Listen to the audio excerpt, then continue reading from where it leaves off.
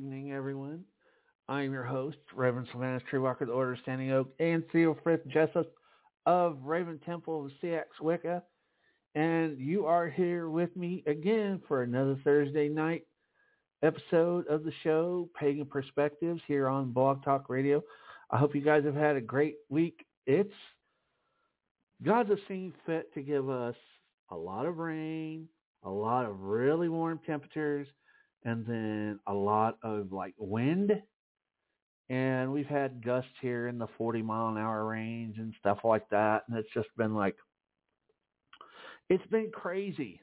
I'm just waiting for winter to pop its head back up, hit us just a little bit, and then let us move on so that we can prepare for Beltane. So I'm not putting my guard down just yet. Although this next coming week, we do have a bunch of rain coming for us. So keep an eye out. And last week's show was awesome. We had a lot of fun talking about green witchcraft. And we've got some shows coming up next week, next Thursday, this same bat time. We're going to be talking and asking the question, what is Seax Wicca? That's the tradition that I practice. And it was my fortunate honor to be able to interview Raymond Buckland before he passed. And Dr. Buckland kind of, gave me a foundation as a young witch, because back many years ago, I got my very first copy of Buckland's Complete Book of Witchcraft, Big Blue. And then I came interested into his work on divination, other witchcraft books and stuff like that. And eventually I picked up a copy of his book, The Tree, a book of Anglo-Saxon witchcraft. And we talked about the tradition when we did his interview. I'll put a link to that. That interview is held in posterity right now on YouTube. So I encourage you to go check out my channel, Pagan Perspectives, A Pagan Perspective on YouTube. We've got a lot of cool videos there. But so we've got that. And then in April, it'll be my pleasure to have on the show Llewellyn author Lisa Wagner to talk about her book, The Positive Pagan. And that's going to be real fun. And then at the end of March, the end of this month, so you guys that are out there listening, you need to get in here and there's a giveaway for a copy of The Witch's Bible by Janet and Stuart Farrer. And all you got to do is send me an email to sylvanus93@hotmail.com, and somewhere in the title put Witchcraft Book, and then in the body just give me your name and that you are in the drawing. And what I'm going to do on that last Thursday of the month, I'll reach into the magic hat, pull out a name, and whoever it is, we're going to send that book to you. Also, during the month that we have Lisa Wagner on the show, we will have a copy of her book, Positive Pagan, up for grabs to any listener. But we're going to talk about how you can win that. We've got some things that we're talking about on how people can win that. So, but right now there's with that going on. But tonight, one of the things that I'm really excited for this show, we've talked about the past and the future. Let's talk about right now. Tonight we're talking about the world of tarot. And, one of the things that I've always thought about, even in folklore and popular myth and things like that, is the idea of not just the witches standing around the cauldron, and chanting and doing a spell, but also the witch at the table reading tarot, seeing what the cards said. And, there are many, many forms of divination, runes, stones, and all that. And I love them all. I love divination. But I think for me, the thing that really sticks out the most is tarot. Tarot in all of its forms,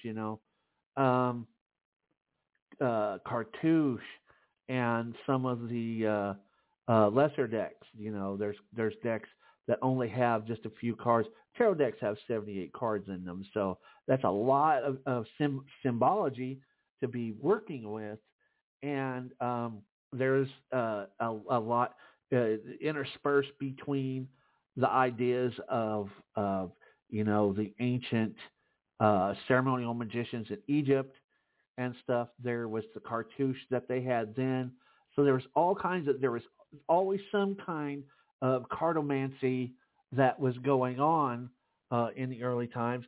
And that's where we get, the images that are the standard tarot images that everyone sees in the Rider-Waite, which that's the deck I have with me tonight. And any references that I make to a tarot card, other than certain ones that we're going to talk about here in just a few, everything that I'm talking about is the aspect of coming from that deck.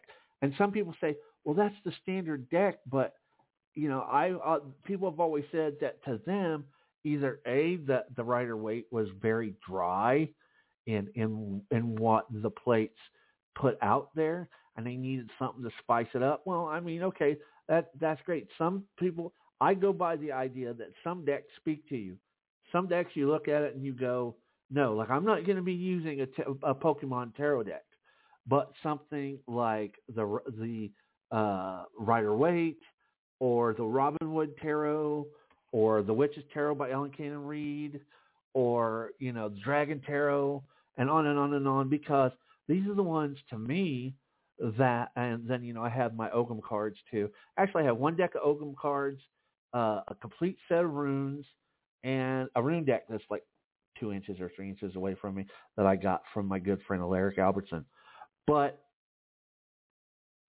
so that's one thing. It's like the idea that it's detached from witchcraft. No, my friends. And we're going to talk about that tonight. What are the connections between witchcraft practices and what we do with the tarot? How do we see the role of tarot in what we do? And we're going to talk about just briefly about the idea of tarot and ceremonial magic, because I mean, that's basically the whole world of ceremonial magic. When you look at, things that go with the Golden Dawn and stuff like that, it's like the tarot is what it is. It's those ritual representations that show, other things. And it's like, that's one thing that's kind of hard for a lot of witches, is how do we tie other images that may not seem comfortable to us into our practice. So we're going to talk about all kinds of stuff like that tonight. We're going to have great music. And if you're out there, I encourage you to come to the chat and hang out with us.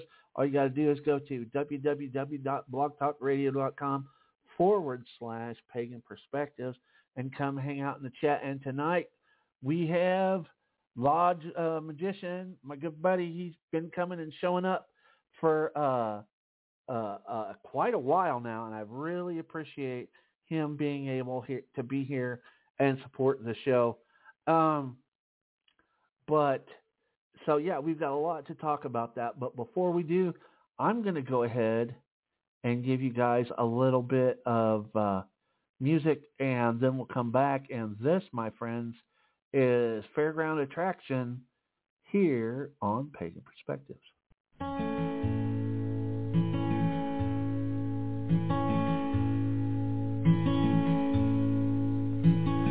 If fond cares and then we sever, if there will last forever,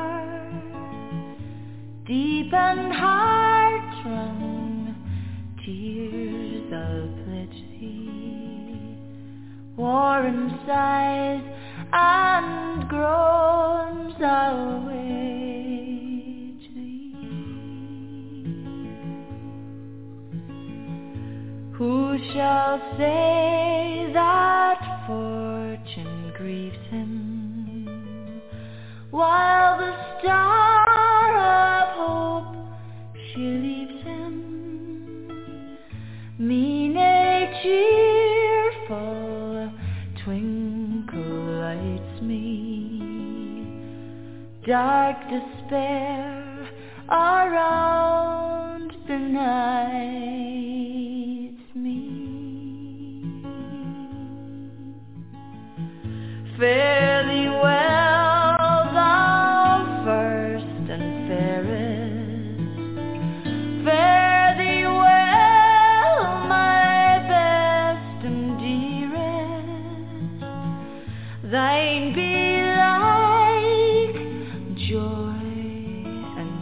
pleasure, peace, enjoyment, love, and pleasure.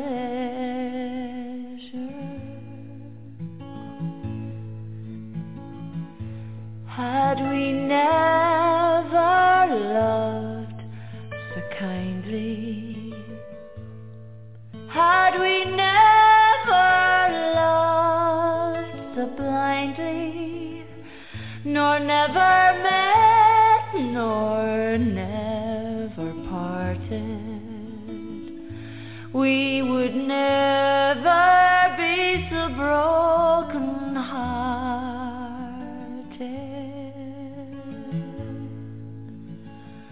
A fond kiss and then we sever, a farewell alas forever,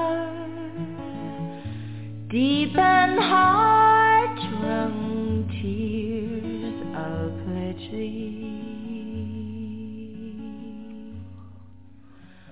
warm sighs and groans I'll wait thee.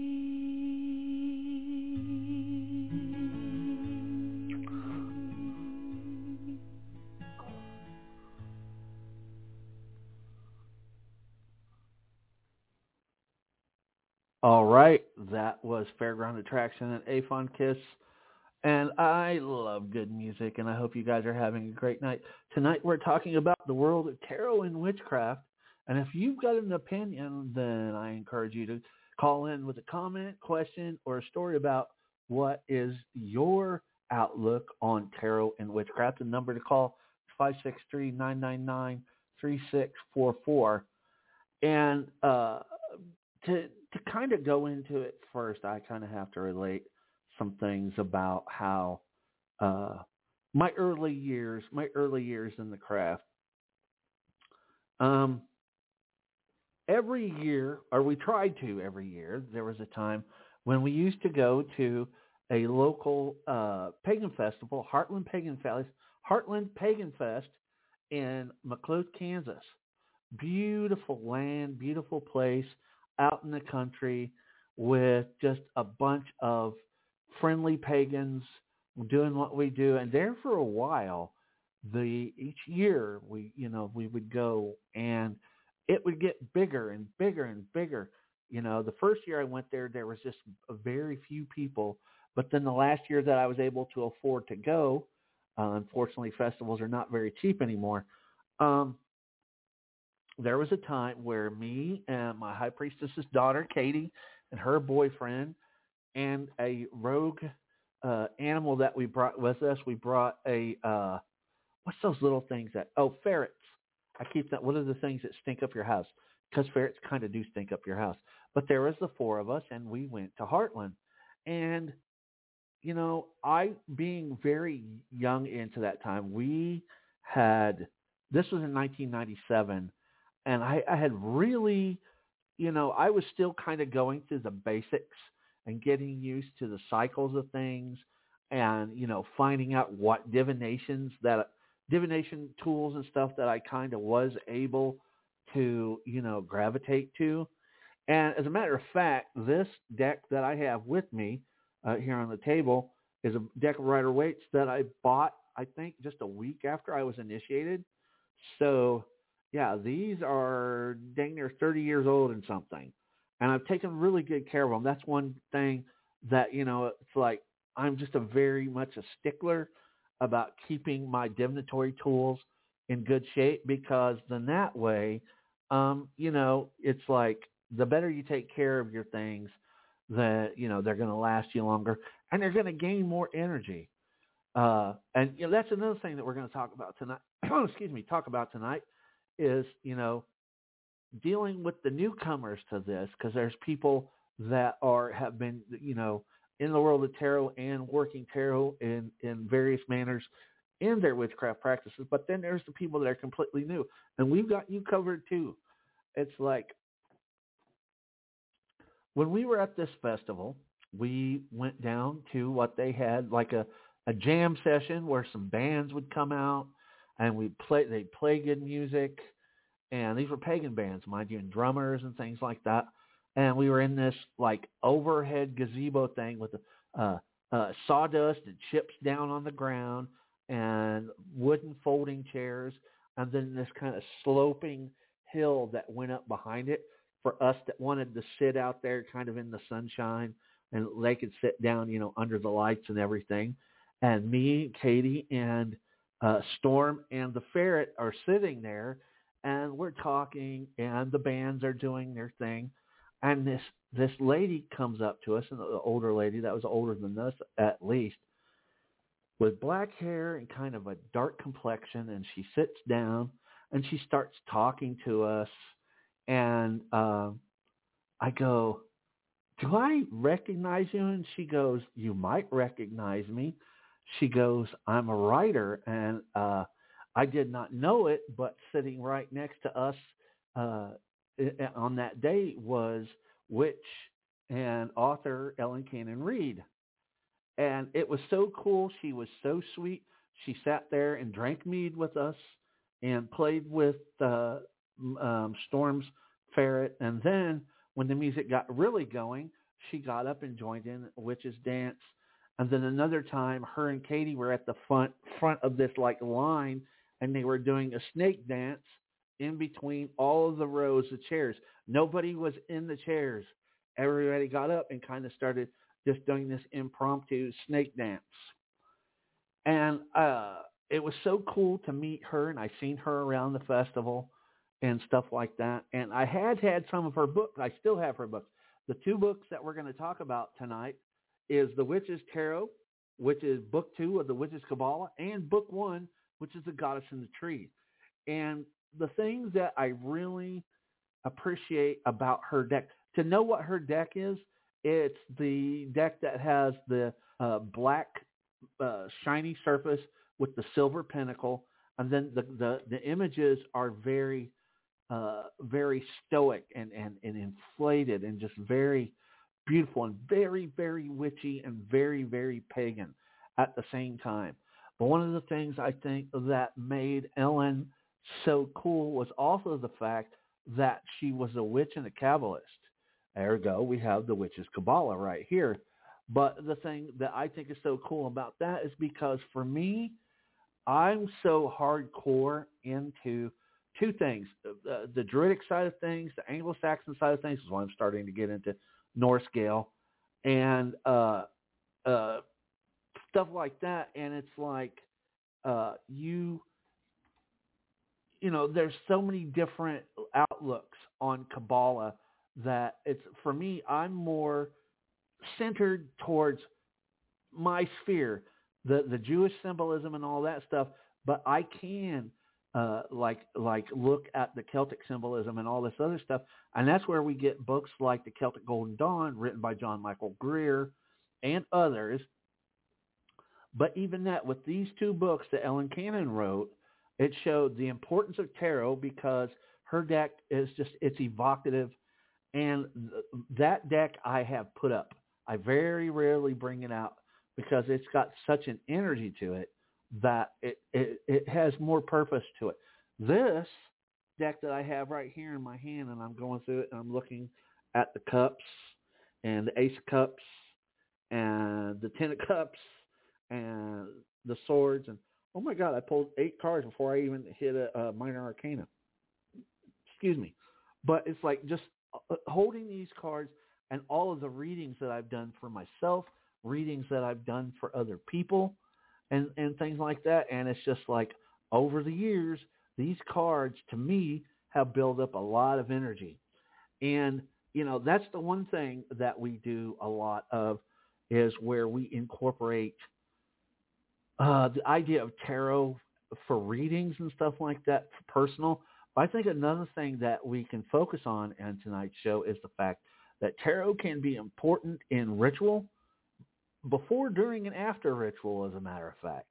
And we'll kind of break that down right now. What would you do with tarot before a ritual or spell?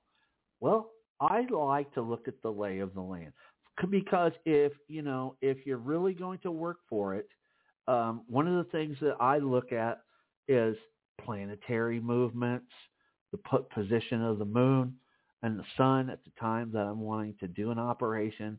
I look at factors of how I feel, what my intuition says about an upcoming working. And whenever you take the time to do whatever kind of reading or pre-ritual check that you need to with the tarot, and however you do it, that can put you on a good footing of knowing, how to proceed with what you're wanting to do, and then, act accordingly. Then the next part of it is, okay, you've done the reading for yourself and you figured out, okay, I want to be able to do it at such and such a time, this, that, and the other thing. And my feeling is that, it's the energy that I'm going to put into this will have some kind of manifestation. It's like, my thing is like, some people say that you should do magic every day. Yes, you should do magic every day. But every day that you do magic, you should know what it is and why you're doing it. Because if you do the same thing over and over and over again, which repetition is good, but if you're doing something that becomes such a generalization that eventually it's going to cheapen what you're trying to do. And that's another thing I think, as an example, what I think people can do is, like, let's say you set up an altar space and you have a temple and you are setting up your quarters. One thing that I would personally do is find a tarot card that is evocative of the season and what the quarter represents: earth, air, fire, water, spirit, and then put cards at those quarters and focus on them for a little bit before you go through before actually putting the operation together, and just envision what the cards are, see them set in their space, in their places that are, set up for your ritual, and then just attune with it. Chant the cards' names, touch them, put them back, put specific stones with them. Don't be afraid to augment what the cards are and what they do. And then, you can, put various tarot cards on the altar to represent aspects of your, the Lord and Lady, or whatever your deities are. There are so many different ways that you can include tarot into your ritual and spell work and stuff. And we're going to talk more about that. We're going to talk about some of the books that I recommend for people that are wanting to kind of check this out and see where, as a matter of fact, when we were talking about the Green Witchcraft books, by the way, last week from Ann Mora, parts 1, 2, and 3, every single one of those books at some point, whenever there was times that she would do readings before she went to collect herbs, and there were times that she did tarot readings a couple days before a ritual to kind of, set up the energy for that.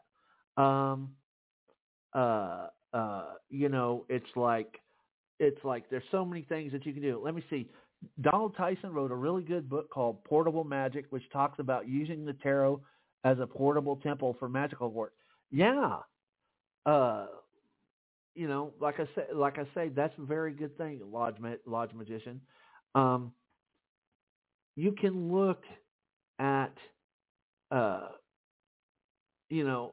we cast a circle, we put the energy into it and stuff, but we can also use the tarot as focal points to strengthen what we're doing when we cast a circle. That's very cool. It's a very cool idea.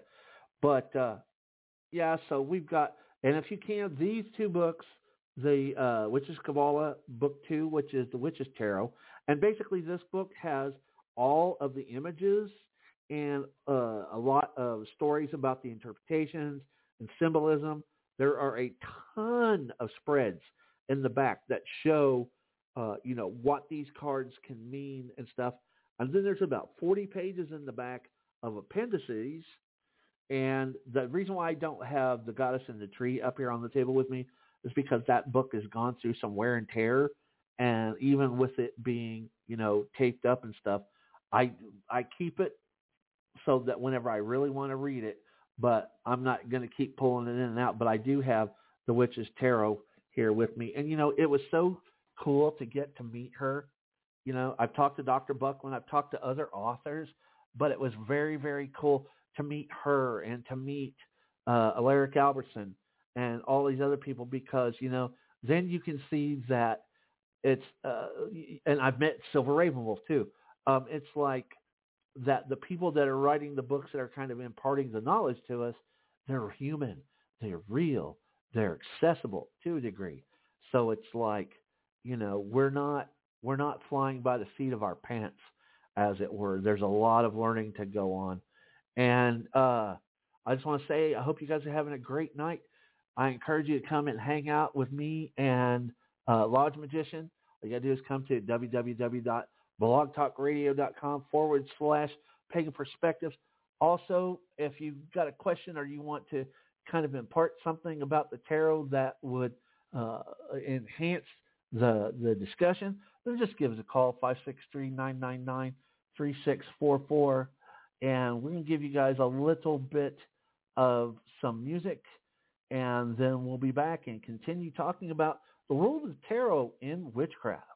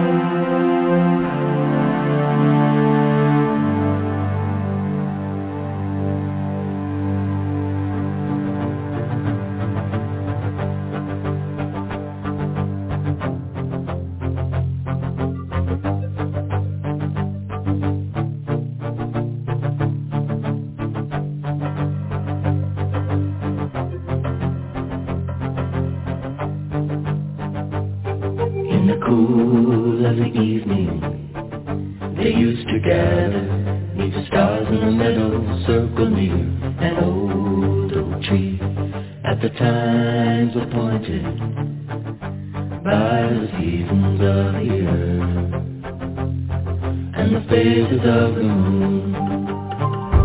In the center stood a woman, equal with the others and respected for her worth.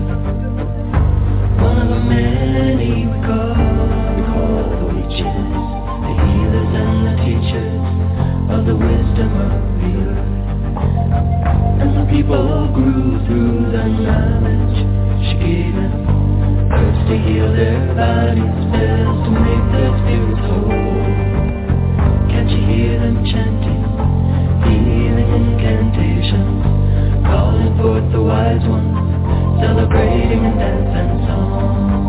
Isis Astartedeana, Hecate Kali, Inanna. Isis Astartedeana, Hecate Kali, Inanna. Isis Astartedeana, Hecate Kali, Inanna. As the voices came to power through domination, and they bonded in the worship of a dead man on a cross. They sought control of the common people by demanding allegiance to the Church of Rome. And the Pope declared an inquisition. It was war against the women whose power they feared. In this holocaust against the nature people, 9 million European women died. And the tale is told of those who by the hundreds, holding together, chose their death in the sea, while chanting the praises of the mother goddess of refusal of betrayal. Women were dying to be free.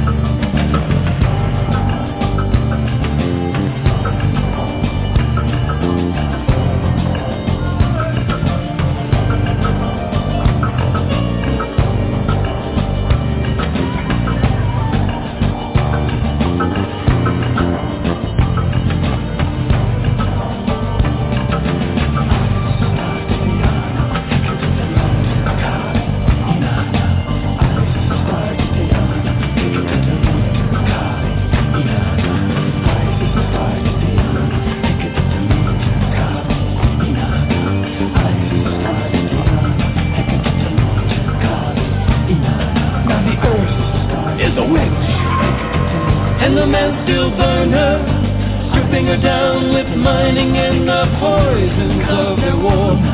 Yet to us, the earth is a healer, a teacher, a mother, a weaver of a web of light that keeps us all alive. She gives us the vision to see through the chaos. She gives us the courage, it is our will to survive.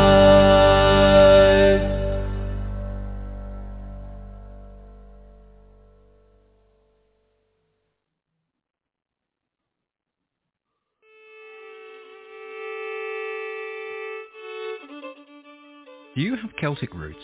Are your ancestors from Ireland or Scotland or Wales? From Cornwall, Brittany, the Isle of Man or Gaul? Do you love stories and tales? Ancient myths, legends and folklore of the Celtic peoples? Do you want to hear more about King Arthur, Gwydion, Taliesin, Cuchulainn, wild magic and the realms of the otherworld? Do you want to hear about the old gods, druids and fairies in a way that they're not just dusty, dry words on a page? Then you need the Celtic Myth Pod Show, available from CelticMythPodshow.com.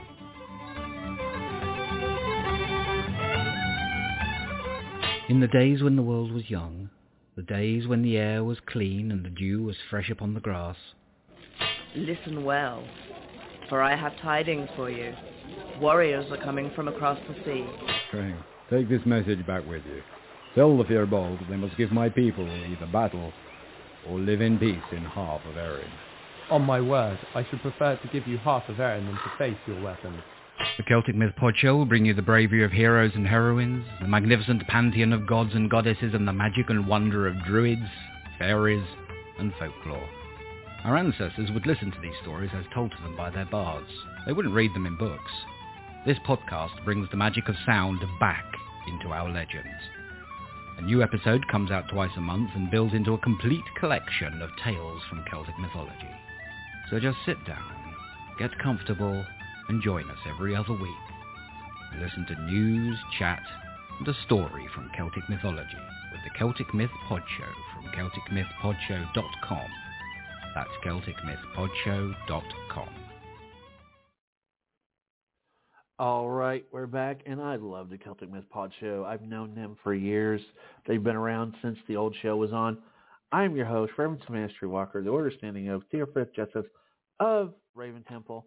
And before we go on, I just want to let you guys know that we've got a lot coming up in the end of the month, the end of March. We've got Full Moon coming up, and we just finished Full Moon here last week.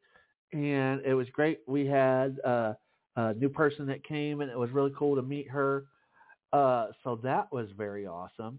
Then we got Full Moon. And then in April, we've got three things coming up. We've got, in the beginning of the month, we're going to be doing a local blessing of the familiars.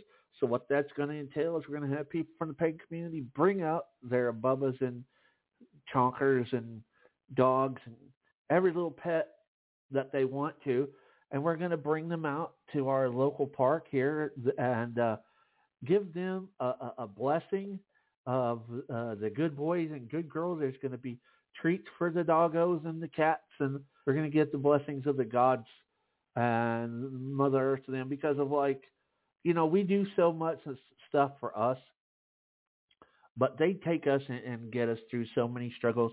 So our cats and our dogs are going to get the royal treatment on that day, and we're going to hang out and just have a great day. And then on the weekend of April 27th here in Springfield, Missouri, we will be having the annual Beltane in the Park 2024. And we've been doing Beltane in the Park here since 2016, and it's been awesome. We've really enjoyed it. The only thing that got dampened for that was whenever COVID came through. But then after COVID had kind of died back a little bit, we jumped back into it with both feet. And it was so cool to be able to do that. And, if you want to learn more about what we've got going on, then all you got to do is check us out on Facebook. You can check me out at Raven Temple, HRAFN, Temple of Seax Wicca. And we're there, and we've got new people coming in all the time, learning about the tradition. And it's kind of our hub where we keep everybody apprised of everything. And then also, I'm getting ready to do several new videos for the YouTube channel. Like I said, Pagan Perspective on YouTube. You can just look up Raven Temple. Anything that's a video that says Raven Temple, that's us, and we're on there too. And also, if you would like to help the show grow and expand and do some things, then by all means, feel free to support us on Patreon. One of the things that I want to do with Patreon is take what people pledge there and put it to the community. Like recently, we had the Springfield Community Wiccan Church meeting, and we talked about, helping. Right now, we have one of our members of the board of directors who's out there currently put together a Pagans in Recovery group for those that have addictions. Plus, we are wanting to, really open up and be more not just inclusive, but more helpful to our LGBTQ brothers and sisters. So we want to help them. So what we're going to do is I'm getting ready to open our official Pagan Perspectives from Blog Talk Radio and everything all together. We're going to have a Discord. And then what I want to do is I want to have members-only Discord sessions, members-only podcasts, members-only videos, and all that, and take those proceeds. Another thing that we want to do is start to put together a database somehow of, pagans helping pagans.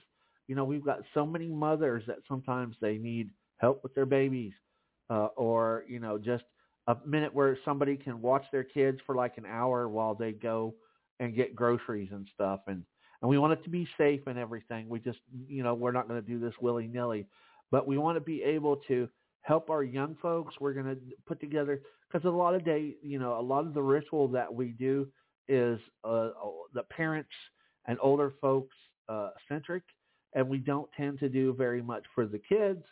And I think that there are some mothers that are just chomping at the bit here in our area that would really like to get out there and be, helpful to our pagan kids, doing something like a pagan version of Cub Scouts, like they have the Spiral Scouts. So we're going to put all that information for Raven Temple and the Patreon and all that stuff in the show notes so that you guys can help. And I've been looking, and we are getting close to, even since I started doing redos of some of the episodes and doing new episodes through Audacity about 5 months ago.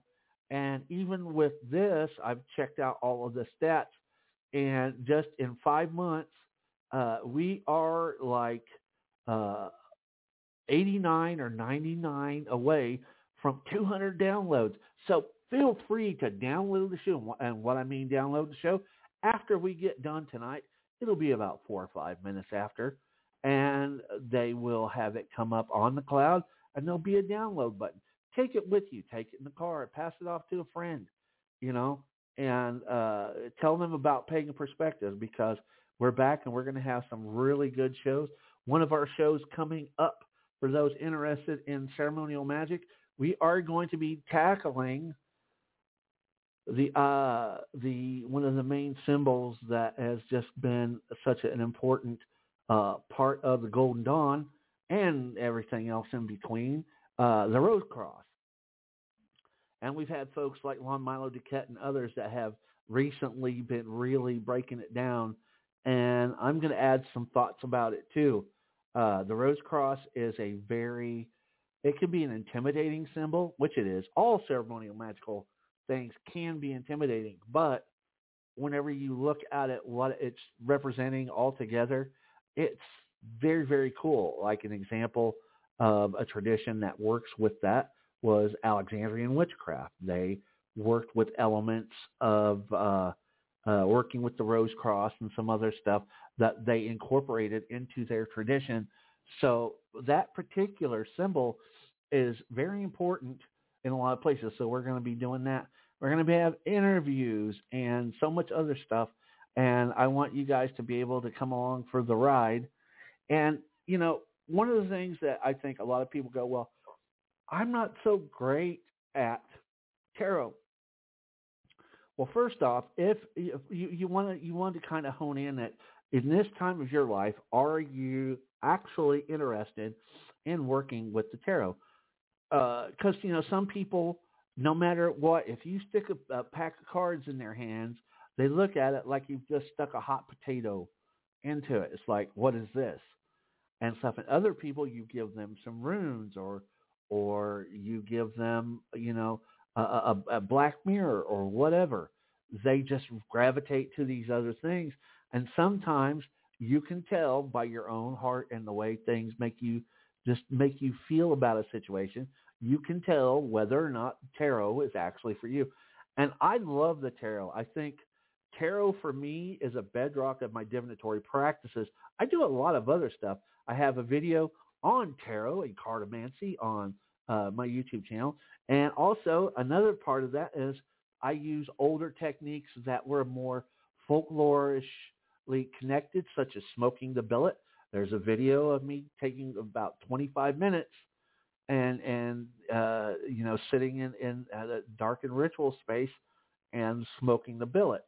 And so that's a very, I like to get very hands-on with things. And I think the tarot, and in that way, it's very tactile.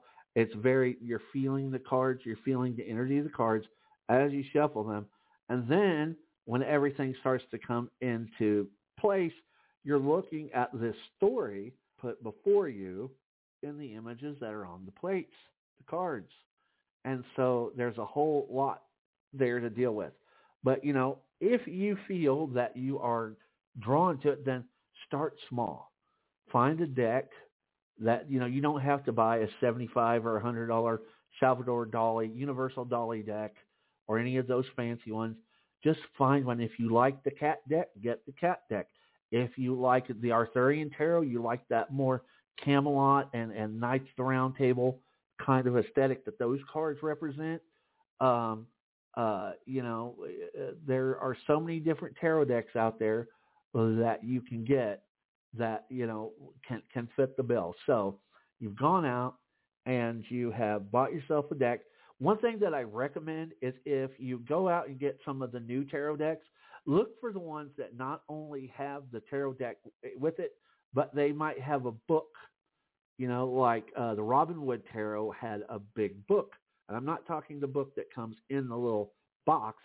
I'm talking a book written by Robin Wood that talks about the cards, because there's a lot of information that they put in that book that you're not necessarily going to find in that little pamphlet inside of your box. And then people go, okay, well, so I've got this and I've got that. What's the next thing to do? I think if you're wanting to kind of learn, don't go and get the Encyclopedia Britannica Tarot. Start simple. And I've got a couple books right here in my hot little hands that I think, for me anyway, are some of the books that anybody that wants to get a little bit of an impression of what the tarot is. My first book that I have right here in my hand is Mastering the Tarot by Eden Gray. It says Basic Lessons in an Ancient Mystic Art. And this Mastering the Tarot is a pretty good book. I've had it for many years. It is very dog-eared. I have used the crap out of it. It gives you ideas, because another thing is, like, I'm a believer in the idea of not everything is cut and dry. So you have the classic interpretations of a card, and then you have what you see. I am one of those that is. I'm more of a picture-matic kind of reader. I don't necessarily have to go by. I go by the general idea. If it's earth, air, fire, water, what the symbolism means. Is it major or minor arcana? That whole thing. But it's still the idea of, where we work with it. Another thing that I have right here is, and this is by Sylvia Abraham, and this is a Llewellyn book. It's Llewellyn's How to Use Tarot Spreads. Once you start learning the cards, you're going to need to know what are some of the tarot spreads. My favorite spread, I hate to say it, people will probably laugh at me, but mine is the good old standby 3-card draw. And then also I like the Celtic Cross because it's deep enough that where, you can get answers and things that you need as far as within a reading situation. I think another thing that is cool is if you can practice on friends, practice learning what the cards feel like to you, because then once you can get that idea of what the cards are, what that energy is in a divinatory sense, then you can start putting them into your ritual. One thing that I would also think about doing is taking your deck of cards, and on a night that's close to a full moon, take it outside, set it on a tray or a platter of some kind that you have ritually charged, and put a crystal on top, and let that deck be bathed in the moonlight, full moonlight. And then bring the deck in, wrap it in linen or whatever, or just place it back in its appropriate box and have it ready. And what I like to do is I don't like to put it out every month, but what I'll do is every 6 months, I will put them outside, either in the sun or in the moonlight, to get charged. And then, because I also believe that these are receptacles of energy, and if you don't use them for a long time, they might not have that. You might not have that feeling that you knew that you are connected to that deck. But if you can keep their vibrations up just enough, then you'll know that you still have the ability to, work with them. Another book that I have right here, and this is one that I highly recommend. This is Tarot Spells by Janina Renee. And this thing's about 300 pages, and it is so cool because there are the spreads, the cards used in the spreads, the affirmations, the chants, things that you could put on the altar and stuff like that, various candles.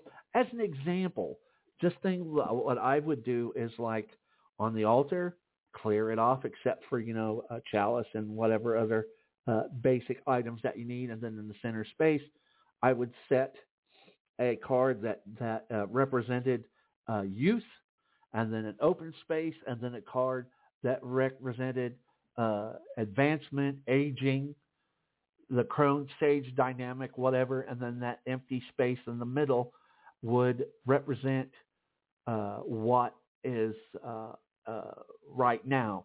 And then you can put above those tarot cards appropriate candles of the color that are associated best for you with those cards. And then whenever you do that, also, I would keep anointing oils to anoint the candles, and I would keep appropriate stones nearby to add to this. And then you can take that center spot and, do a shuffle and really feel the energy of your cards, and lay that middle card, and whatever that middle card is for you, that can become a focal point of what you can do to manifest your work. And the reason why I have it on the idea of the first card being of youth, and then the last card being of something of age, is because that's what we are. We start as the young of the past, and we're looking to the future of our age, but we're here right now, and that's why that middle card is left open, because we're the ones that are going to have to pull it.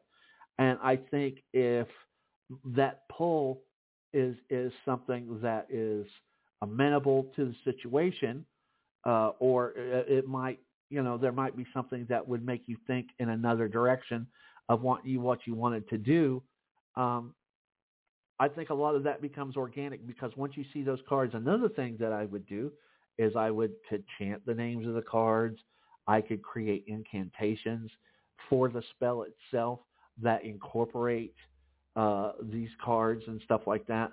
and have, everything else going. If you want incense burning and the whole 9 yards, then that's what you can do. But I think even just before you start getting into the spell work aspect, work with the cards. Really know them. One thing that I very first did with this deck was I sat on my living room floor in front of my altar, and I basically spread them around in a circle and then sat inside that circle with just one lone candle, and I just started looking at the cards. I just kind of turned and looked around and looked at what I could see in that circle around me and let those images just continually kind of run through my mind. And that's another thing, is working with the tarot is another thing that is important for witches, because what does this stimulate? Our ability to visualize, and visualization is important. Ask anybody that's done the lesser banishing ritual of the pentagram. You got to have good visualization skill to be able to visualize flaming pentagrams out and about and around you. It's not, you have to have, that ability. And yes, Lodge Magician says Builders of the Adytum has one of the best tarot courses available. Yes, they do. Now, tell me if I'm wrong or if I'm thinking of another deck, Lodge Magician. Is the Builders of the Adytum one the blank weight deck where you color it in with the colors? I think, if that's not the Builders of Adytum deck, I'm thinking of something else. But there is one of the decks that it's basically a version of the Rider-Waite's, and then you color it in with markers or watercolors or whatever. And don't be afraid to take a tarot course if you can find a tarot course online, because this is, like I said, I'm a believer in the idea that working with tarot, working with any divinatory tool, is like building your psychic muscle. And the more you do it, the bigger it's going to get, the better it's going to get. So basically, do with your friends. I've done readings for friends. I've done readings for skeptics. I've done readings for people that were high and just thought, ha, ha, ha, ha. And I did a reading for them, and then they came back and they go, I'm sorry I was such a jerk. I was drunk or had been smoking or whatever.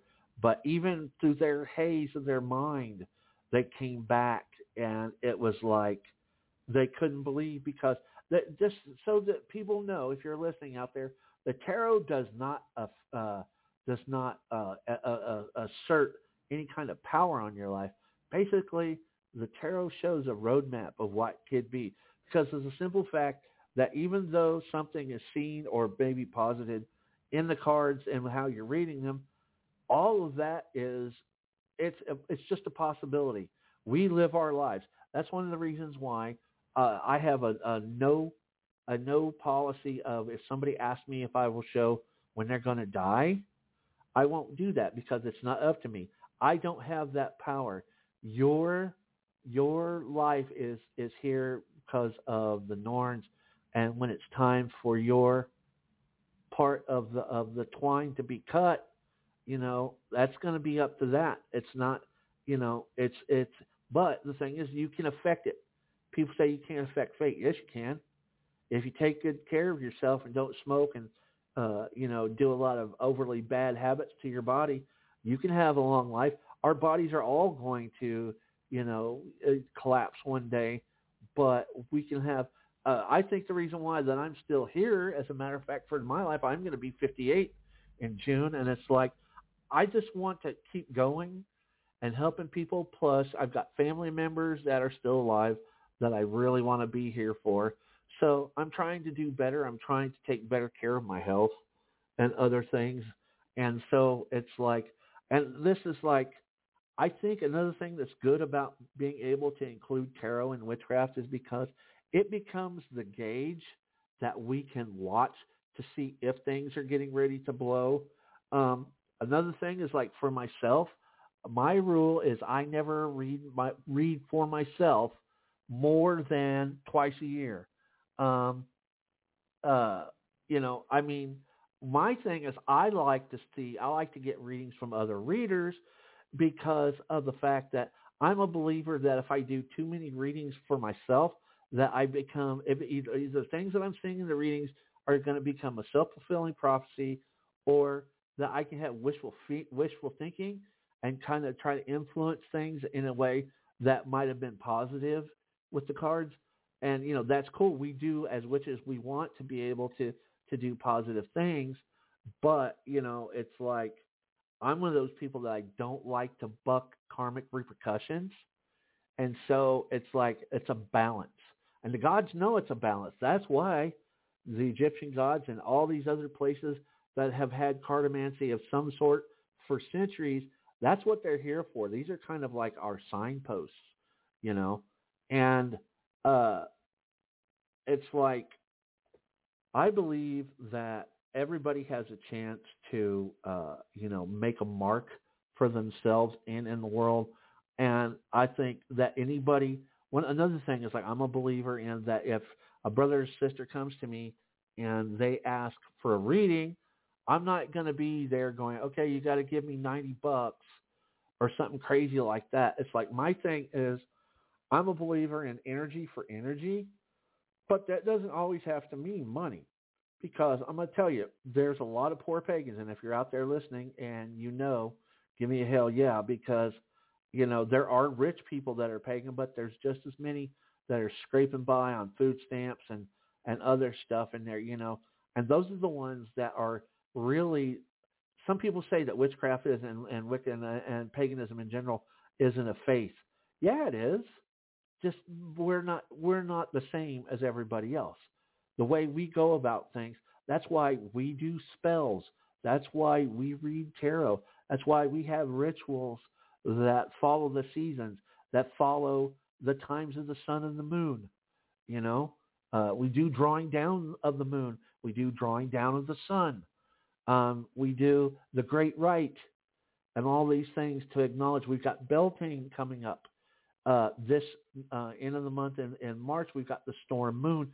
And what we're going to be focusing on for our full moon is dealing with the beginnings of fertility, because Beltane's coming up, and, dealing with that growing energy, that stormy, liquid world of things. And we've got a lot of stuff planned for that. But it's like the tarot that you do, tarot can be seasonal too. I would say that, that you can take the cards that deal with, winter, fall, all of that stuff and keep those around and keep them out and keep images. Don't just have your tarot decks. There is, I don't know if you've ever heard of it, but they're kind of expensive. But if you have the kind of taste, they have a place that's called Displate, and Displate sells these, heavy metal, they're not heavy metal, well, they are heavy metal, but these metal plates that you can stick on your wall, and they can be pictures of Batman and all this other stuff. But for us pagan folk, they have the entire deck of the entire Rider-Waite deck available on, I think they're 8x12s or whatever. And you can put those in various spots around the house and use them as talismans for protection of a room and various things, because even just looking, we're going to look at some of the cards. We're not going to do any of the numbered cards, but we've got the symbolism on the Ace of Cups and the Knight cards, the Knight of Pentacles and Temperance. And then, of course, probably the most famous card in the deck next to the Fool is the Magician. And the Magician, I believe, as a Thelemite and a member of the Golden Dawn, working in that vein and stuff, I believe that the Magician, the Fool and the Magician, those two cards will always represent us, period. And then we have, I think one of my favorites that is just a regular suited card is the Ace of Pentacles. And then you got the people that are feared. Don't be afraid of the cards, guys. The cards aren't going to, if they were aren't tarot like the Ouija board? If you read the tarot, won't a demon come out and eat me and all that? No, a demon is not going to jump out and eat you unless, and here's another thing, be mindful of, if you work directly with the tarot in some kind of ritual setting, to be prepared. Have your guards up, your shields up, ritually, spiritually, mind. Another thing that is a good idea on the night of an operation where you are going to employ the tarot for whatever reason, make sure that you feel good. Drink plenty of water, and keep your mind in a good space.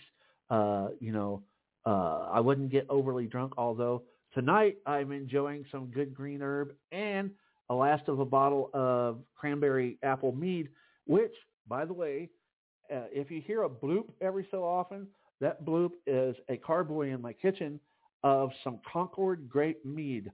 All grape all the time. And I'm going to leave this in probably till the end of March and then bottle it. Yeah, so it's got grape and it's got a very dark basswood honey in it. And this is going to be like table wine on steroids. It's beautiful. As it bubbles, it goes to the top of the airlock, and there's these little holes that are up there that lets those little burps out. And it makes my house, because it's so regular, it's like one of those room fresheners they sell at Walmart and all that stuff that smells like Catholic sacramental wine. And I've had Catholic sacramental wine before, but this is my own thing. But, make sure that you are in a good state of mind and stuff, and be prepared because, like Poke Runyon has said, magic, even low or high, it's like a martial art. You've got to give it respect, because if you don't give it respect, there's going to be something that you're going to do that you might have done the wrong, because there are times for certain prescribed rituals that things kind of have to be a certain way, because it's like dialing, somebody's phone number and dialing a 6 instead of a 9. You were close, but it didn't. And because of the fact that you're close and not exactly right on, then whatever it is that you're trying to do can fizzle. And that's another thing. One thing that I highly recommend, like with any magical operation, as we were talking last week on Green Witchcraft, is the idea of not just having your Book of Shadows or your ceremonial grimoire around or whatever that you're writing things down in, but have a book set aside where you put nothing but what you do for divination, whether it's tarot and so on and so forth, but how you use them, when you've used them, what rituals they were involved in, and all this stuff. And then once you've got that information down, you can look, within a day or a week or however long that you're working to get things to manifest, and you can start to write down results. What do you think is good? What do you think is bad? And see, that's like, magicians and pagans alike. We have the idea that we want to do better, because I think whenever I've always had people, well, I'm afraid to do ritual because I might knock over a candle. Well, if you knock over a candle, be careful, have water around and, ready, but, don't be afraid. Get up off the floor, get another candle or take care of it, and you'll be okay. Magic is something to embrace. And we're going to get back here in just a little bit. We're going to talk about some more about what tarot is and how it can be employed in our life. But before we get on with that, I'm going to give you guys a little bit more music. And let's see if I can give you guys something with a little bit of oomph to it tonight. Ah, yes. This is Dave the Bard and Ah Wen here on Pagan Perspectives.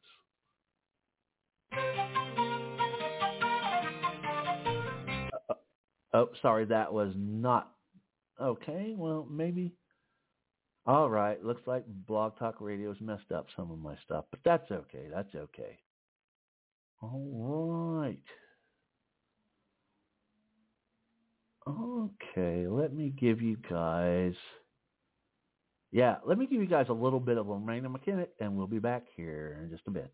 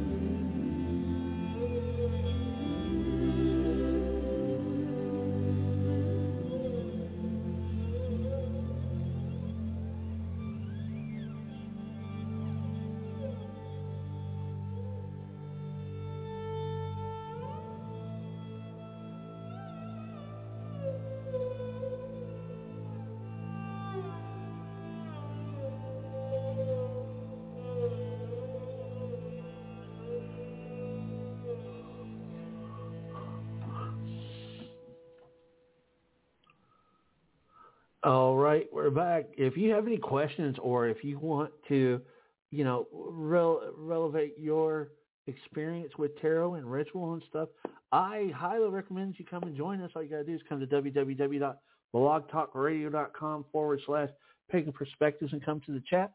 Or if you'd like to talk to us, all you got to do, the number is live now. Call in 563-999-3644. And we're going to give you guys another little bit of a tune, and then we're going to continue on. This is Labana and Full Moonlight Dance here on Pagan Perspectives.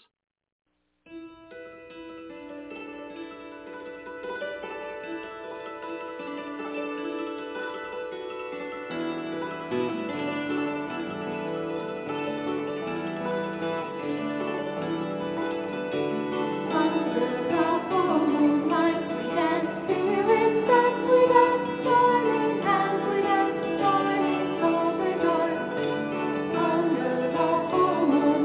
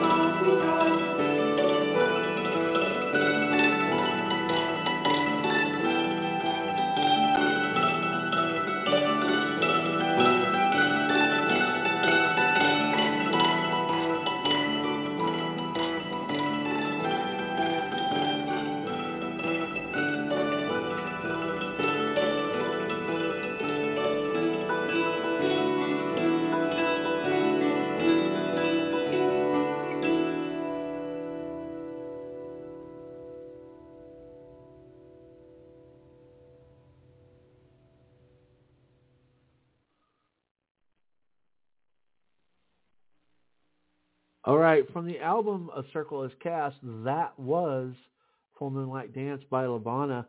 And we're going to touch on this for just a little bit, but I think another thing that people might want to know about is the idea of, we were talking earlier about Ellen Cannon Reed's book, The Goddess in the Tree, and the Witch's Kabbalah.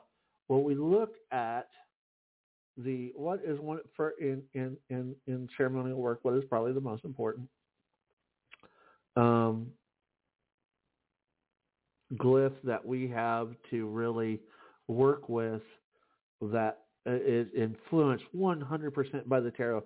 And ladies and gentlemen, I am talking about the Tree of Life. I'm looking at my Tree of Life right now. I have a poster size that's probably about 3 feet by 5, 3 feet or 3 feet wide, 6 feet, something like that. It's a pretty good size. But the thing that I like about it is that every one of the Sephiroth on the Tree of Life is influenced, affected, and shown to be a part of the Tree of Life itself. You have the 1s, 2s, 3s all the way down, and then you have the tarot that has affected the paths between the spheres.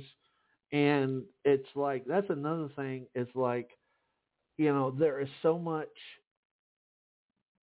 I mean, it's basically, I think the entirety of the Rider-Waite deck, at least to me, is represented outside of, some of the lesser knowing ones.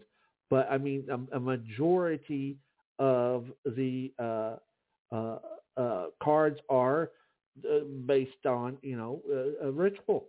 I'm looking at the Chariot. You have the black and white, and then you have the lady sitting above the lions, and then you have the High Priestess.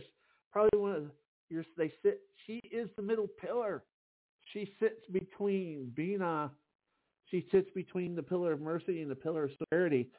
So it's like there is so much. And the Empress, every one of these cards has, ties into that ceremonial world.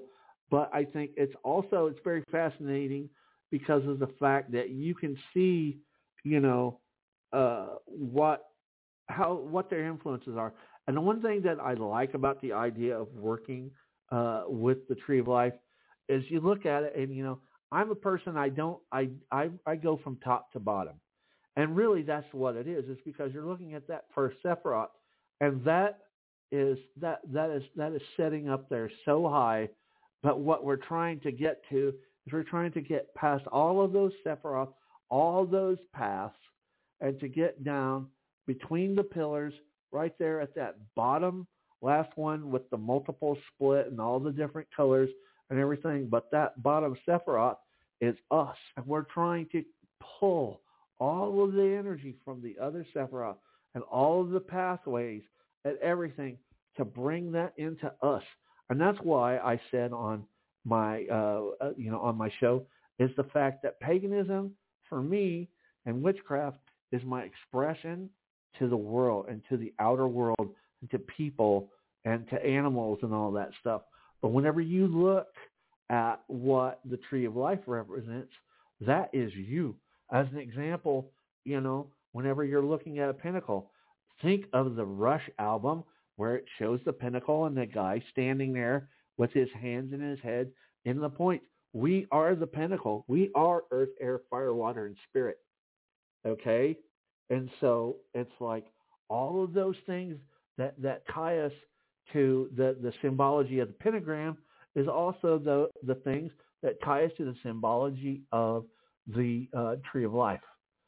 And a lot of people are afraid of it. Don't be afraid of it. She's easy. A lot of people make it hard for no reason. Don't not be flippant about it, but understanding that when it comes to the great work and living and doing all this stuff, it's not what you're doing. If you're doing great work within any order or whatever, that's not the gist. It's like, because that's just all outer dressing and stuff. It's what happens at home. It's what happens in your mind, your body, and your spirit. And this is the thing. It's like, I'm a believer that whenever we die, we got to prepare ourselves for our next incarnation. And I think that if we work with tarot in magic. When we work with tarot, the ceremonial world, if we meditate on tarot, I encourage you folks that later on tonight before you go to bed, if you have a tarot deck handy, shuffle it and cut it. Don't look, and put that top card, and then take that top card off just before you fall asleep, and look at it, ingrain it, visualize it, and then chant its name, and chant until you can't chant no more, and then put that card back in the deck and shuffle it, and do that 78 times. You've got a couple months there of doing that every night until the pack's gone through, or a facsimile of the pack has gone through. And I think one thing that's cool is because not only are you doing it to ingrain it into your psyche and your mind, but I'm also a believer that we don't necessarily just learn in our waking hours. I believe that we learn in the dream state. And I think if you put yourself in that mindset before you continue on to sleep and stuff like that, that you can work with the tarot in your dreams. If we can astral project and do these other things, why can't we do tarot readings in our dreams? That's another thing. If you decide to do some kind of working in the astral, and you do decide to do a reading in your dreams, please keep a journal by your bed so that as soon as you wake up in the morning, as quick as you can, while you're running to go to the bathroom, grab your book and write down your impressions of everything, what you remember, what cards you saw, and compare what you came up with in your dream, and then see how it goes with other readings that you've done in the wake world, in where we are now. And you would be surprised. And it's like everybody says, well, you have to be skilled, super skilled to do these things. No, you don't. My best friend, Steve, whenever I was very first moved into this town years ago, I had some runs of bad luck, and I was out on the street for a while.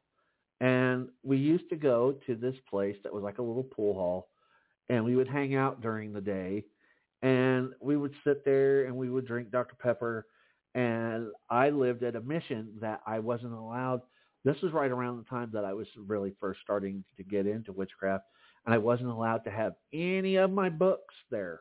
If they seen any of my books underneath my bunk or around like that, I could get like completely banned because they're a Christian mission and tarot is like of the devil. So my friend kept my stuff for me, and he would bring it, and I would, read and do whatever. And he brought his tarot cards, and sometimes these cute girls would come in off the street, and he'd sit there and BS with them and do readings. Well, one day, this kid that never came around too often, and it was almost kind of at the end of fall, the beginning of winter, and this dude came around, and we were in there, and he asked Steve to do a reading for him, and Steve did, and it took about 15 minutes. He didn't go super deep in it. He did do a 10-card spread for him.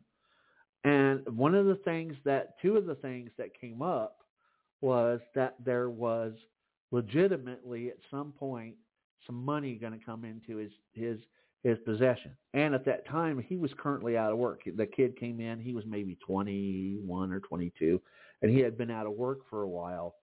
And so he was hoping to get on a construction thing or something. He was a beefy kid, so he just had to get on with the right company and, get going. But, fast forward to just almost to the end of winter, and snow, it's doing its thing and what have you.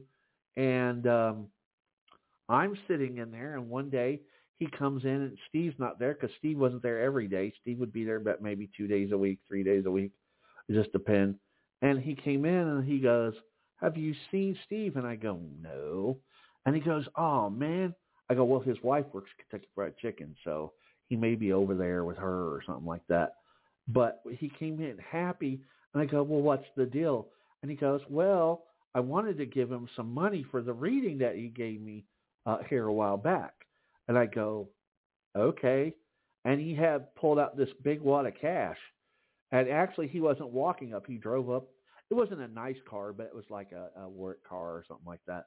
And he came in, he goes, my uncle helped me get a job with one of the construction companies here in town. He goes, my uncle helped me get a car, and my uncle took some of my inheritance and gave it to me so I could get an apartment, a good apartment, because he was living with kind of druggy people. So I could get a good apartment and stuff like that. And he gave me this money, and I wanted to find Steve and give him $100 for doing that reading for him. And I go, so, and he goes, I didn't chalk it up to, just that, but he goes, the way that Steve did the reading for me, it kind of gave me a little bit of hope. And so he was able to get out there and do the things that he needed, and like I said, we fulfill our own destinies, but whenever, taking a reading as it is from somebody and saying, okay, there's the possibility. Just because there's a possibility of money coming into your possession or whatever doesn't mean that you're going to. That's the one thing. They always want witches to give them the lotto numbers. If witches were going to be able to do that, every witch in the world would automatically win the lottery. We're pragmatists. We know that sometimes it's not meant for us to have that kind of, access to cash, as it were. So it's like, we may never win the lottery, but we can get good jobs.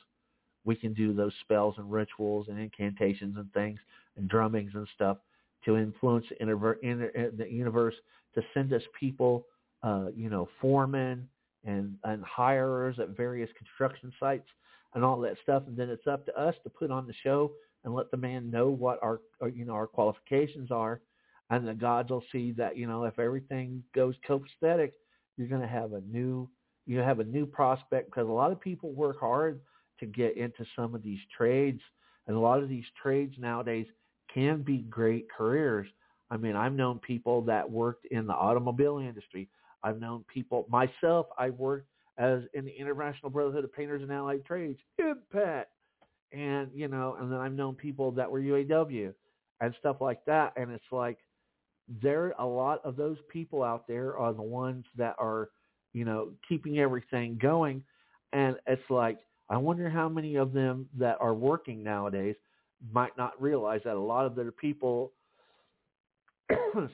are pagans or pagan adjacent, because of the fact that this kid, he goes, I don't know if I could study this stuff, but he goes, he wanted to come around and talk more and maybe at another time get another reading. We never saw the young guy again, but it was so good to, see him be in a good place and be able to, have his head held high and just want to come back. And I told Steve, and Steve goes, damn, I wish I would have been there. He goes, he probably wouldn't. Steve said, we got bills they were trying to pay on a house that they had just tried to buy. And so they said that $100 would have come in, helpful. But he says, really, that kid didn't have to pay me. He goes, I was just practicing. That's one thing, for me, if somebody says, well, I'll do a reading for you, but it's got to be for $90. I don't care what you give me. You can give me $20, $40, $50. You can give me some honey, candles, clothes, herb. I don't care, because of the simple fact that it's not about what you're getting. It's the fact that it's a mutual kind of exchange and share of energy.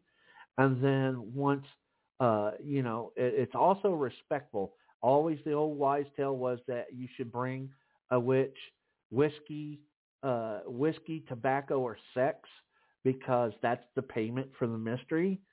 And I don't care. Well, the sex, we'll leave that out of the way. But if you bring me whiskey or candles or cookies, I mean, we've had so many cool women in our group, Pam and other people and Helen, that would make these extremely awesome cakes and all that stuff. And they would bring it and they would go, I'm bringing this to you, to me specifically, because of how hard that I would work to get everything put together for the rituals and providing the place and, getting people together. Because, I mean, working as a solitary within that framework, that's fine, because you can get a lot of learning done.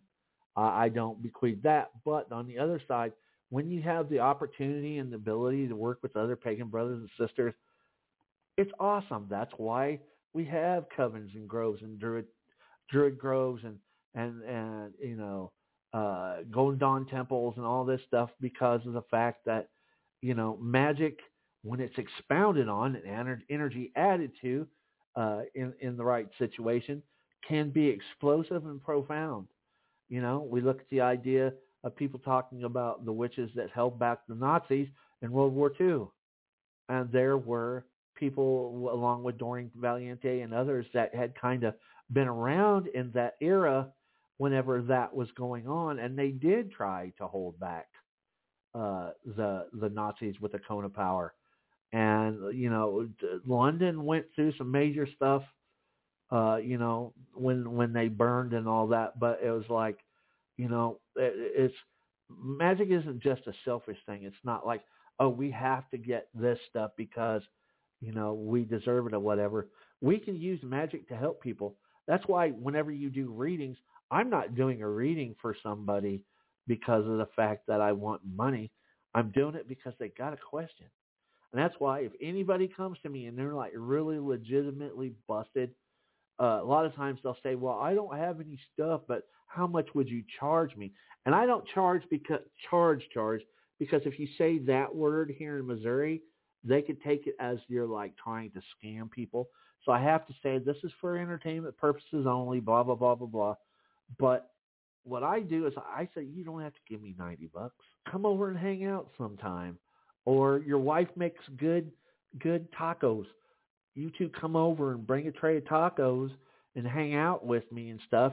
Just fellowship, those kind of things. It doesn't have to be anything overly crazy or off the wall for us to go through that. And the tarot, another thing is, I think one thing, tarot is the gateway drug. I always say marijuana is the gateway drug to heroin. Tarot is the gateway drug to astrology. I'm really big into astrology, which we are going to have a Pagans astrology show here soon. I'm big on numerology, and I'm also big into working with stones, rune stones, colored stones, and stuff like that, laying cloths to put the stones on. I also have the pendulum. I love the pendulum. The pendulum is an energy all to itself. Also, the only thing that I don't have a lot of experience with is I have a little bit of background with the ogham. But the other thing is I know what they can mean, but palmistry is kind of not on my wheelhouse. Okay, so, reading palms. And I'm really not that good with tea leaves. I can try. I think I do better for that kind of thing. Tea leaves are kind of like trying to read the images after you flip the cup. I think for me, I do better with things as like water scrying. Also Black Mirror, because the wine glass planchette kind of thing, because of the fact that, our I think we gravitate towards stuff differently. And for me, it's always going to be some kind of cartomancy. And it's just like I can say is just be very mindful of your cards. Another thing is the thing that kind of, and I don't like to be mean about it, but it's like you've always got people, especially if I've got cards charging out on an altar, you'll have people that don't know anything, and when they come in, they'll run right over to the altar and start picking up the cards and looking at them as, hey, you mind if when they're looking at it, they didn't ask first. They go over there and they start picking up stuff and moving things around, and it's like, we are a little bit overly sensitive about our tchotchkes, but whenever we know what is set up on our altars and why and stuff like that, and what the purpose they're there for, it can be a little bit frustrating when our lesser known friends come around and, disrupt those things. But I'm very nice. I just ask them, please don't. And another thing is like, I definitely steer the kids away. And the reason why I have to steer the kids away is because they're normally little ones that put everything in their mouth. And I don't want them putting the stones on my altar on their mouth, because some of them have residue from incense, and I don't want them getting all choked up on that. And then what do little kids do? They love to chew on stuff. And I had a deck of Phoenix cards that I had out on my altar once, and this little 3-year-old guy, this little pip dude, went over there. He's a good little kid, but he's still a pain in the butt, but he was a good little kid. He went over there, and the deck is like 28 cards, and he chewed up like all but 8 of them. Because I had to, maintain the conversation that I had with people, and I asked them, get away, and I had to turn my attention away and stuff. And it's like the parents weren't very, keeping the kid out of trouble type thing. And so, anytime that that you're going to have little ones, I think if you're going to have little ones, don't have your altar out open. Close it up, put things off of it, make it as empty, because in that way there's nothing on there for the little guy or girl to grab a hold of and get sick on and all that stuff. Got to be careful. That's one thing I always tell people as a priest. It's my duty to kind of be vigilant for things that are in my home and in ritual space, because of the simple fact that, different people can be injured, hurt, or, psychically messed with in so many different ways by, being, just thinking everything's okay. Double check, make sure, like if you're working with candles, I have this fairly good sized red fire extinguisher over there. But also, if that fire extinguisher goes out, I've got a great big 5-gallon bucket that I use for fermenting, which I'm not using right now. But I keep that in there, and I keep it at least halfway full of water so I can throw it real fast on something if it starts to catch. So, it's just always be safety first, safety minded, and so on and so forth, because then that way you'll have a better experience. And, we're going to get ready to end up the show here in about 18 minutes or so. And so we're going to have some more good music. But before we get off, I'm going to let you guys know over this next month, we're going to be getting closer and closer to that giveaway. So if you want to be included in the giveaway for the copy, brand new-ish, it's in very good shape. The cover's not bent on it or anything. Copy of The Witch's Bible by Janet and Stuart Fair. Send me an email to Sylvanus93, SYLVANUS 93 @hotmail.com.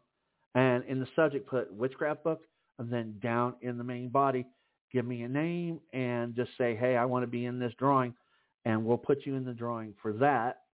And then, like I said, Lisa Wagner is going to be on the show in April, and we're going to have her book up, and we're going to have a great interview with her.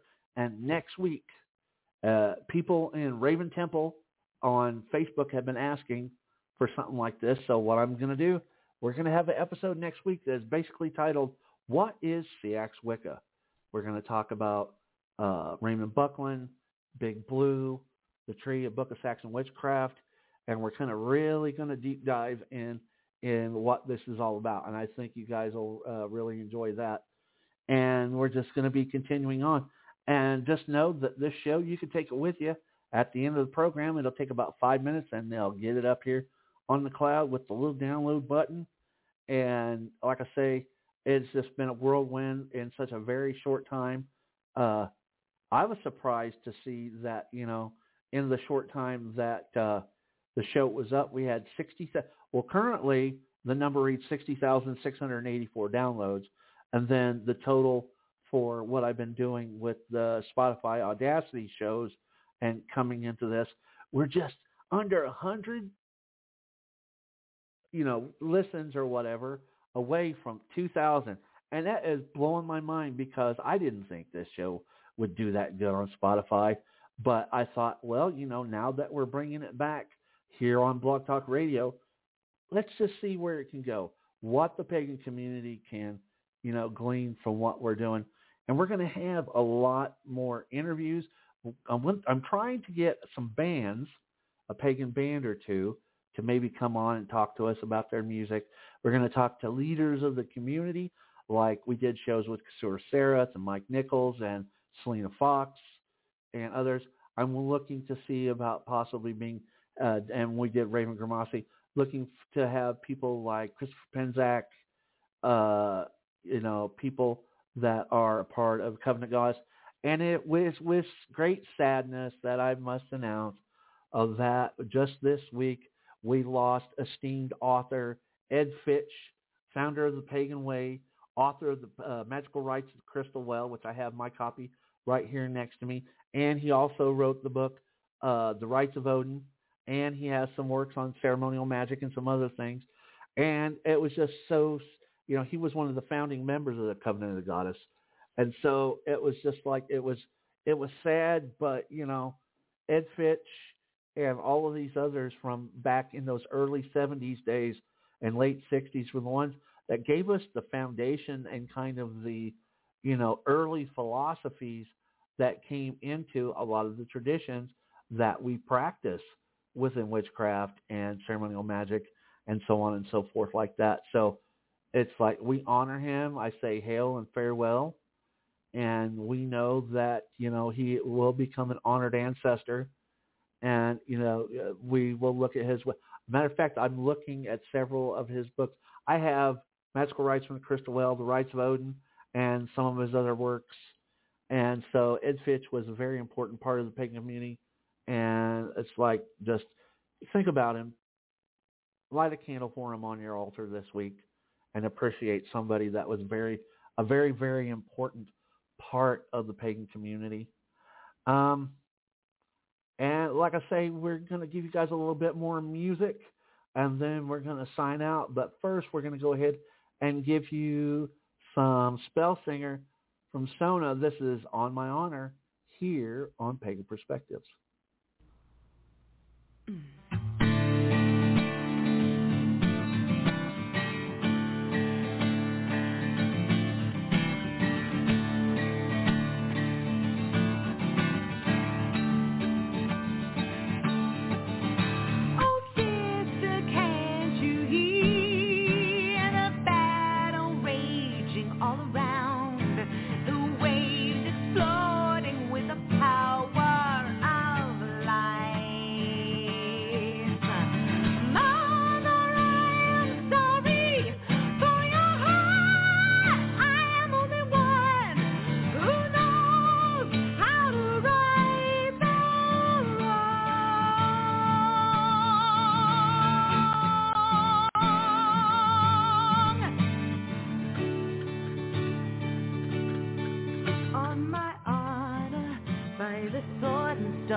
On my honor, by the holy sword,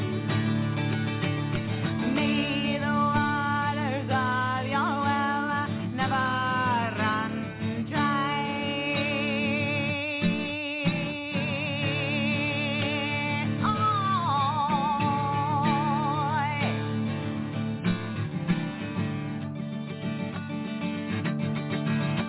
Oh, friends, I understand. Change a thing.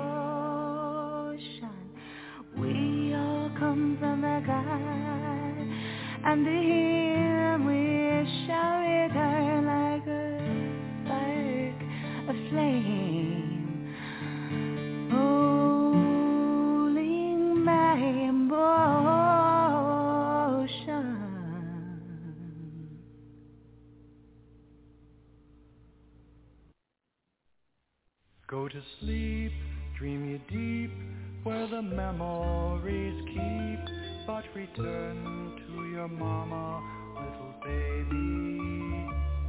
Your sire was the fire of a moment's desire, but he's gone and forgotten, little baby.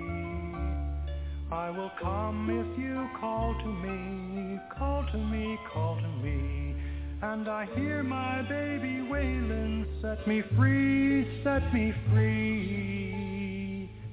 When you wake at daybreak, for your true mother's sake, say a blessing for me, little baby.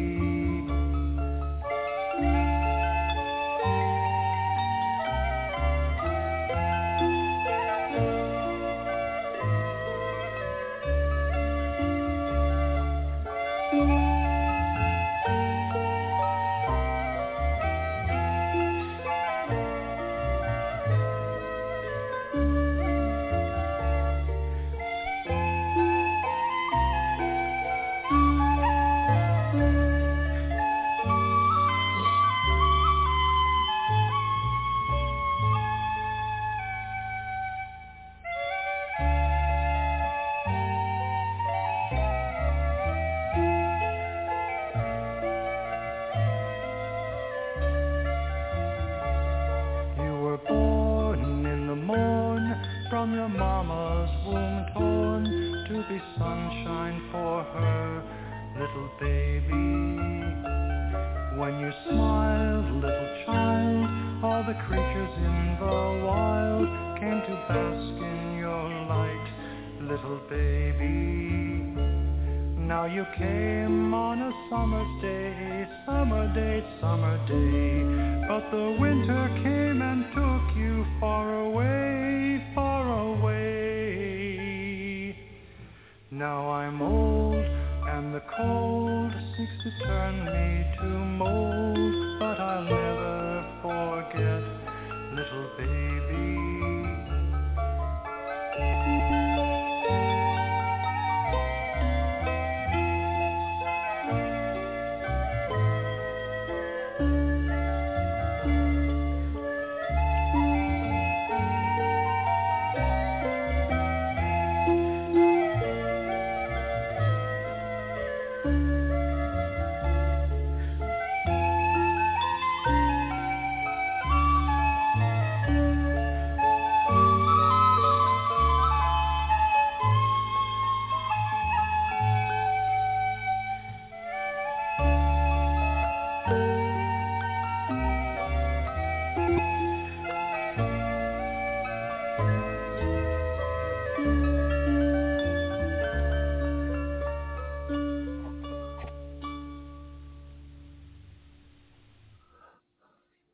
Well, that was the fairy shaman himself, Gwydion Penderwin, and the song was Crone's Lullaby. And before that, what was Spell Singer of Sona singing On My Honor. And it has been really cool hanging out with everyone tonight. I just want to let you know we've gone over a lot of information. So what I'm going to do is after the show's over, I'm going to go through the show notes, and I'm going to put down the names of all the books that we talked about tonight. Also, I will put all of the links to Raven Temple, the Patreon, and I'll give you guys more information about the giveaway coming up and things that we have going on. And also, probably within the next, I'm going to say at least by Monday, what I'll do is I'll do an addendum and come back into every episode and put the link to our official Pain Perspectives Discord. I have so many Discords that I need to take care of. One of them is our Golden Dawn one. And it's like, so I'm going to try to get that going again. I've got so many things going on, so it's like, we've got that, but I want to give you guys a little bit more of a hands-on thing. The Golden Dawn, my group that's on Facebook's been having some weird things going on, so I've been kind of having to keep distant from it for a little while. But, it's like we've got a lot of stuff happening, and it's because the spring is coming. But don't be surprised, folks. Everything's all nice and hot and juicy out there. But I have a feeling that last little bit of winter is going to pop its heads out, kick our butt for a couple of days, and then give it to us. Because I kind of hope that does happen, because of the simple fact that I don't know about you, but I am very, very, very, very, very ready for Beltane. And if you are in the Springfield and vicinity area, Springfield, Missouri, come and join us. We're going to be doing Beltane April 27th at Phelps Grove Park. We're going to have ritual. We're going to have food. We're going to run the kids ragged. We may have a maypole and some of these other things. So there's going to be a lot going on, and we invite those of you that are within driving or ear distance to come and join us then. And then we've got all kinds of other stuff happening. And I hope you've got some stuff happening.